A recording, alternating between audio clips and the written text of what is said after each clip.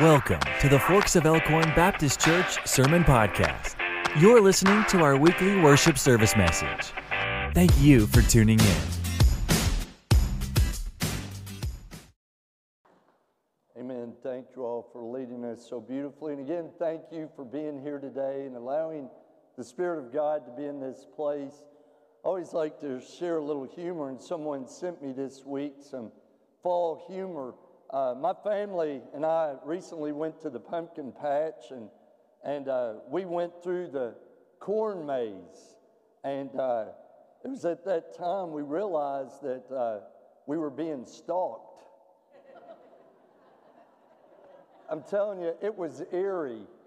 It was eerie. Okay, I'll stop with the corny jokes, unless you want me to go on. Shucks, I'll stop right there. That just popped into my mind, you know. Sure enough, I don't know too many people that enjoy taking tests. Do you? Are you a person that enjoys taking tests? I think when you take a test, many times you are stressed, you're nervous, you're fearful. At least I am. I'm not too fond of taking tests. I guess these tests are to help test our knowledge or to grow us, to make us stronger, to prepare us for the difficult life lessons that are up ahead. And so we go through tests. And I pray today that you're not going through a time of testing. You may be, but know that God can use this testing to grow us in our relationship with Him.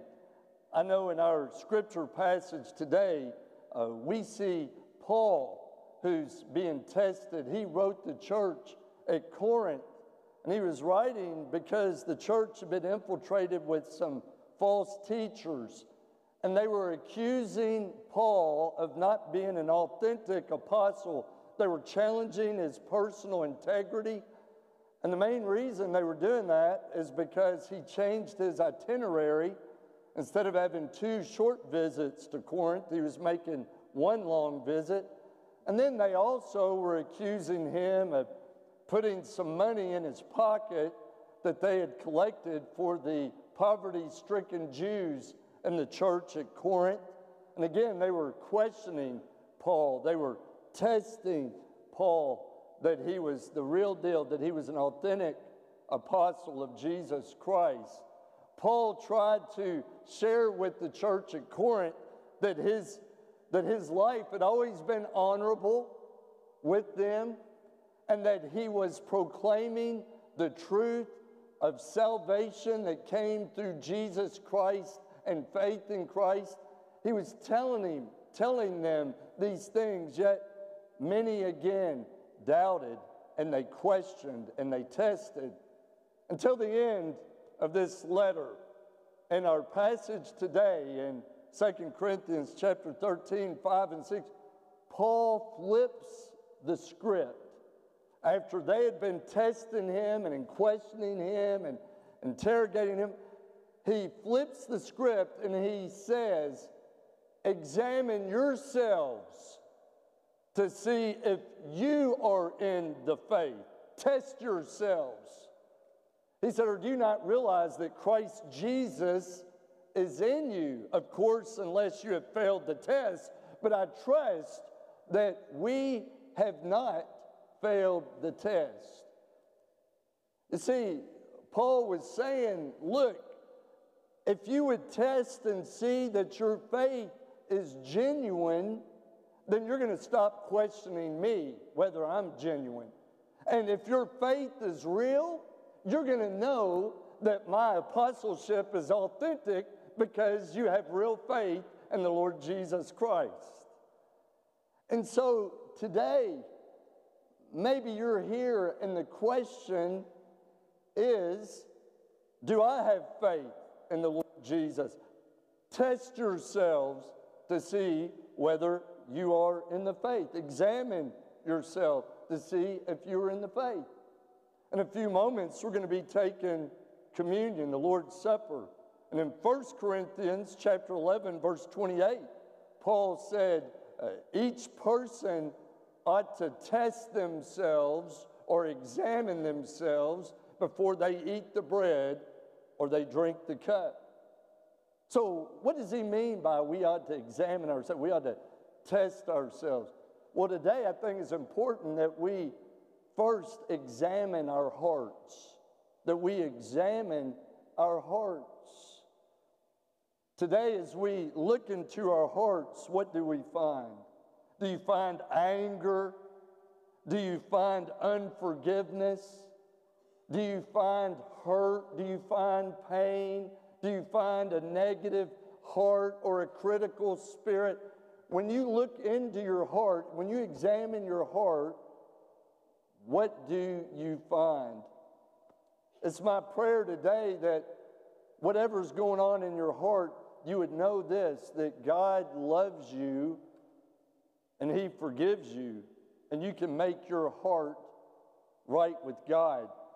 1 John 1:9 that I quote quite often says, if we confess our sins, He is faithful and just and will forgive you of your sins and cleanse you or purify you from all unrighteousness. Jesus said in the great Sermon on the Mount in Matthew chapter 5, verse 8, blessed are the pure in heart, for they shall see God. And maybe the reason you've not been seeing God move in your life is because your heart is not pure. Your heart is not right with God. Do you know what one of the identifiers of a Christian heart should be? Love. Love should be the chief identifier for us as Christians. John said in 1 John chapter 4, verse 7, dear friends, let us love one another because love comes from God. Everyone who loves, he said, has been born of God and knows Him.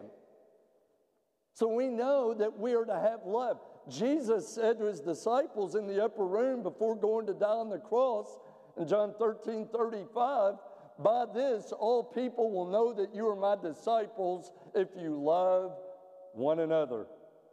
That's an identifier to know that we are in Christ, that we're living for Him. And we are helped by the Holy Spirit. If you would read on down in 1 John 4, verse 13, it said that we are in Him and He is in us because He has given us of His Spirit. And we know that the Holy Spirit reveals things that aren't right in our hearts. The Holy Spirit guides us and directs us. And today, as you examine your heart, as you test yourselves, see if there's anything in your heart that is hindering you in your relationship with Jesus Christ. You know what? There are millions and millions of professing Christians. There are millions of professing Christians all over this country and all over the world, but there are way too many who have a shallow commitment to the Lord Jesus Christ. What do I mean they have a shallow commitment? Well, they don't hate sin. They don't love to pray. They don't crave the Word of God. They don't crave coming to worship. They don't walk humbly with God. They live just like the rest of the world lives. And that's a sad commentary when you can't tell the Christian from the non-Christian, because the non-Christian and the Christian are living the same kind of life. May our commitment be greater than that. May our commitment to the Lord be greater than that. When I think about a time of testing, my memory goes back to the days when I was a seminary student. I remember there was one semester that I commuted to Louisville from Frankfort with 3 other ministry students. We were all for serving in the church in some capacity, whether it was a youth minister or associate pastor. And I remember like it was yesterday, some of us had class together, and I remember that we would be testing one another, quizzing each other before getting to Louisville, where we'd take the test. I can still see those little flashcards with Hebrew vocabulary words on them. How would you like to be studying those going to an 8 o'clock class in Louisville and driving at the same time? I still remember like yesterday seeing those sets. But for whatever reason, one particular day, our discussion turned toward one of the friends asking another friend in the car, if you were to die tonight, would you know that you were going to go to heaven? If you were to die tonight. Now again, these are 4 ministers in the car, one minister asking another minister, and the one minister answered, well, I think so. I hope so. I mean, I feel like I will.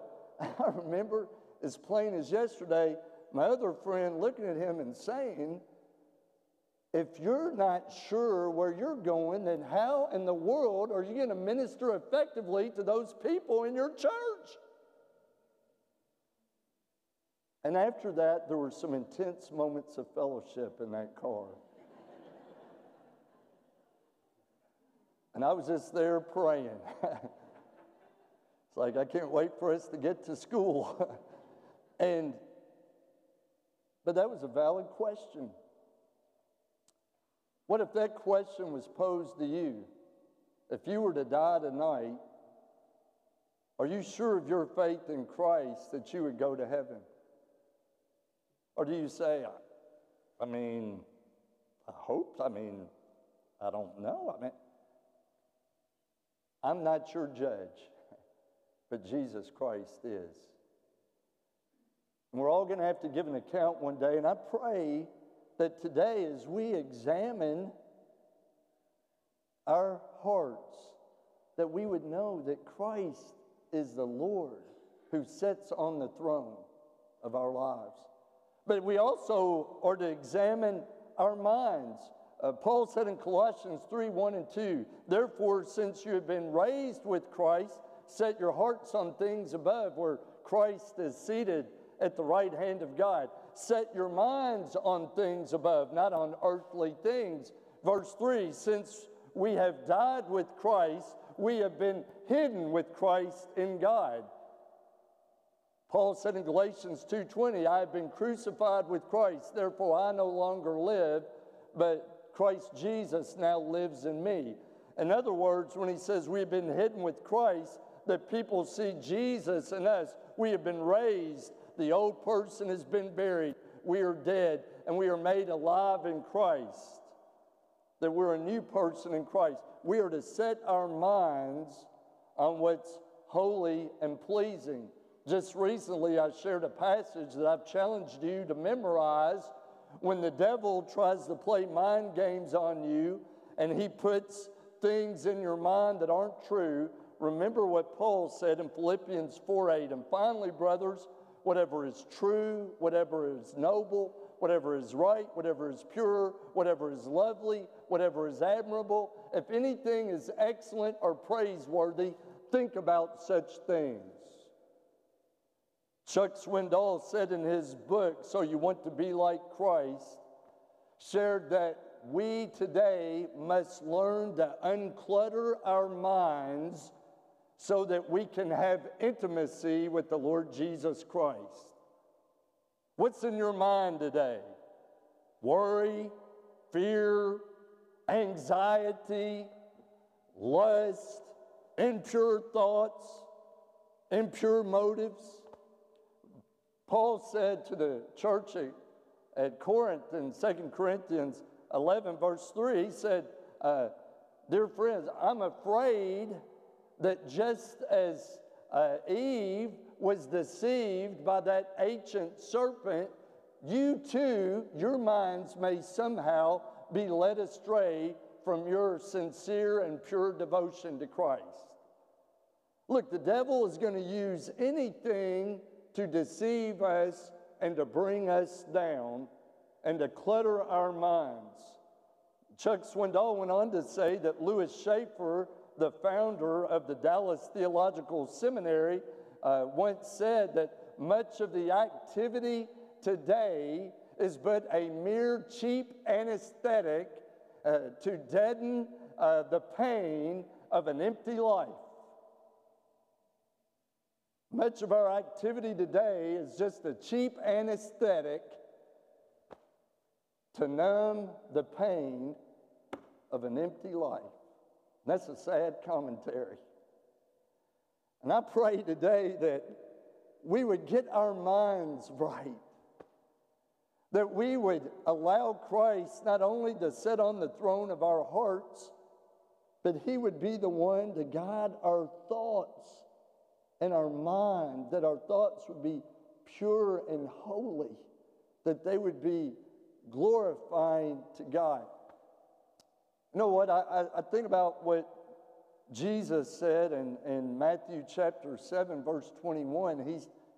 He said, now listen to this. Not everyone who says to me, Lord, Lord, will enter into the kingdom of heaven, but only the ones who do the will of my Father. And if you were to read on, it said, but Lord, did we not prophesy in your name? Or Lord, did we not drive out demons? And Lord, did we not perform miracles? And He said, I will say to them, away from me, I never knew you, you evildoers. So what that sounds like to me, that there's a lot of people, to use some youthfulness terminology, spit and game, but they don't have any game. There's a lot of people that think they're living the right kind of life, but they're really not. They're living away from the Lord in a proper relationship. And I pray today that we would allow the Lord, through the Holy Spirit and through our own ability, to examine our hearts, examine our minds, and then lastly, that we would examine our actions and our walk. To examine our actions and to examine our walk. And I pray today that we're living the right kind of life. John said in 1 John 1:6, if we claim to have fellowship with Him, yet walk in darkness, then we lie and the truth is not in us. If we claim to be a Christian, if we claim to be a follower of Christ, yet we continue to walk in darkness in the way that the world is, then we make ourselves out to be liars and the truth is not in us. There must be a real change. And if you would go back to Matthew chapter 7, verse 20, before Jesus said, not everyone that says to me, Lord, Lord, will enter to the kingdom of heaven.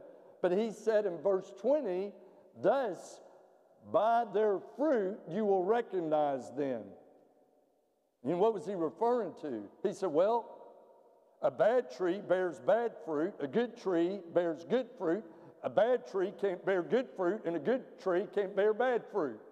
Did you follow that? And we are to bear fruit. Jesus said to His disciples in John 15:5, I am the vine, you are the branches. If anyone or a person remains in me and I in him, he will bear much fruit. But apart from me, you can do nothing. So we must remain in the vine and know that we are to bear fruit. And what did James say? Faith without deeds is dead. Not only are we to have faith, but we are to be proactive in being instruments of witness, fulfilling the Great Commission to go and make disciples and teach people to obey everything that He's commanded us, and to know He'll be with us. So we're examining what's in our heart and in our minds. We're examining our actions, and we are to be prepared. None of us know when Jesus is going to return. That's why we ought to be prepared. studied up. We're ready, whenever it might be. I want to close by sharing it. It's funny to me. It wasn't funny to my son. Last week, Isaiah let my wife Kelly and me know that the school principal, who's his first year at the high school this year, came to the classroom and said, I need to see Isaiah Lester. Well, my son got a little bit nervous that he would come to his classroom, call him out of the class, out into the hall, and I'm gonna try to clean this up and not say it in a way that would not be appropriate. But basically, he comes, get Isaiah. Isaiah walks in the hall and said, Isaiah, are you ready to go to the restroom? And Isaiah's like, He said, this is a surprise drug test. All the athletes that play any sport can at any time have a random drug test. Well, my son does not do drugs. At least he better never think about doing drugs. My son does not do drugs, but he was nervous. They go to a room, and there's a doctor and the principal and then another athlete, and he had to go back into a restroom, bring back a sample, and even though he knew he didn't, he was a nervous wreck that he was being randomly drug tested. Last week, another athlete got pulled out to be randomly drug tested, and he wouldn't take the test. That makes you feel like probably there's some guilt there, and so he's off the team. Left the school because he would not take the drug test. And so my wife, bringing such comfort to my son, starts messing with him and saying, last week, Isaiah, we ate some chicken casserole that had some poppy seed in it, and it could come out in your system.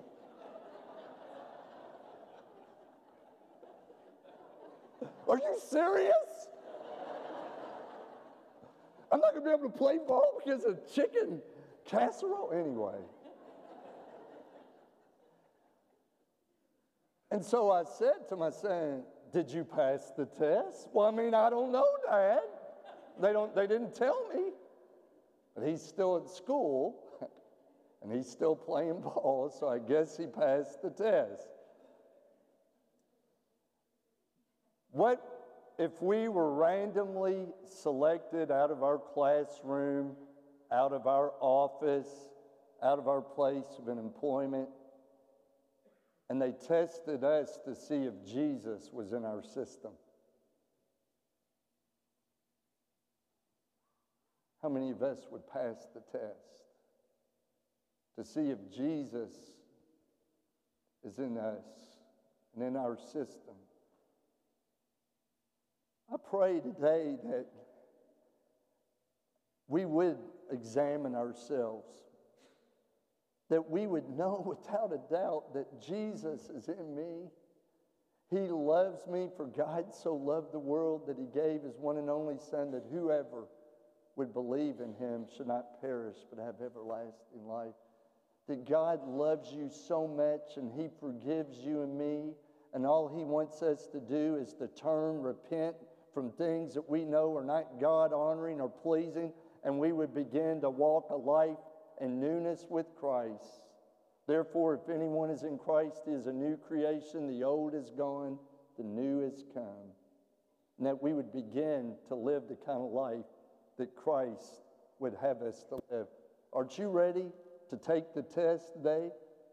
Are you ready to pass the test as we pray?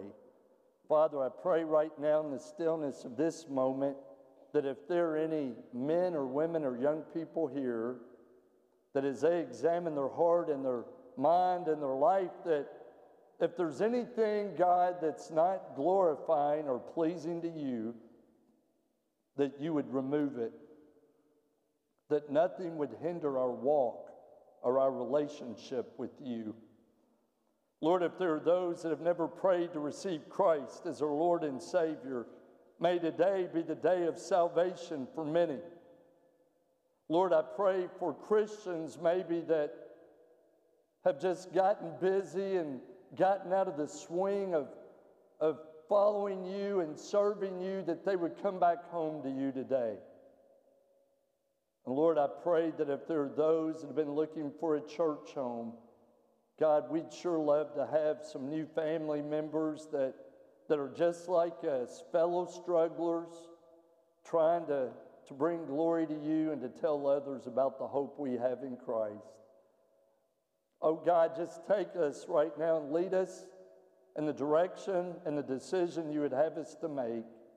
We'll give you all the praise and the glory in Jesus' name. Amen. Thank you for listening to the Forks of Elkhorn Baptist Church Sermon Podcast. We'd love to have you join us this Sunday at 8:30 or 11 a.m. For more information about our church and our ministries, go to forksbaptist.org.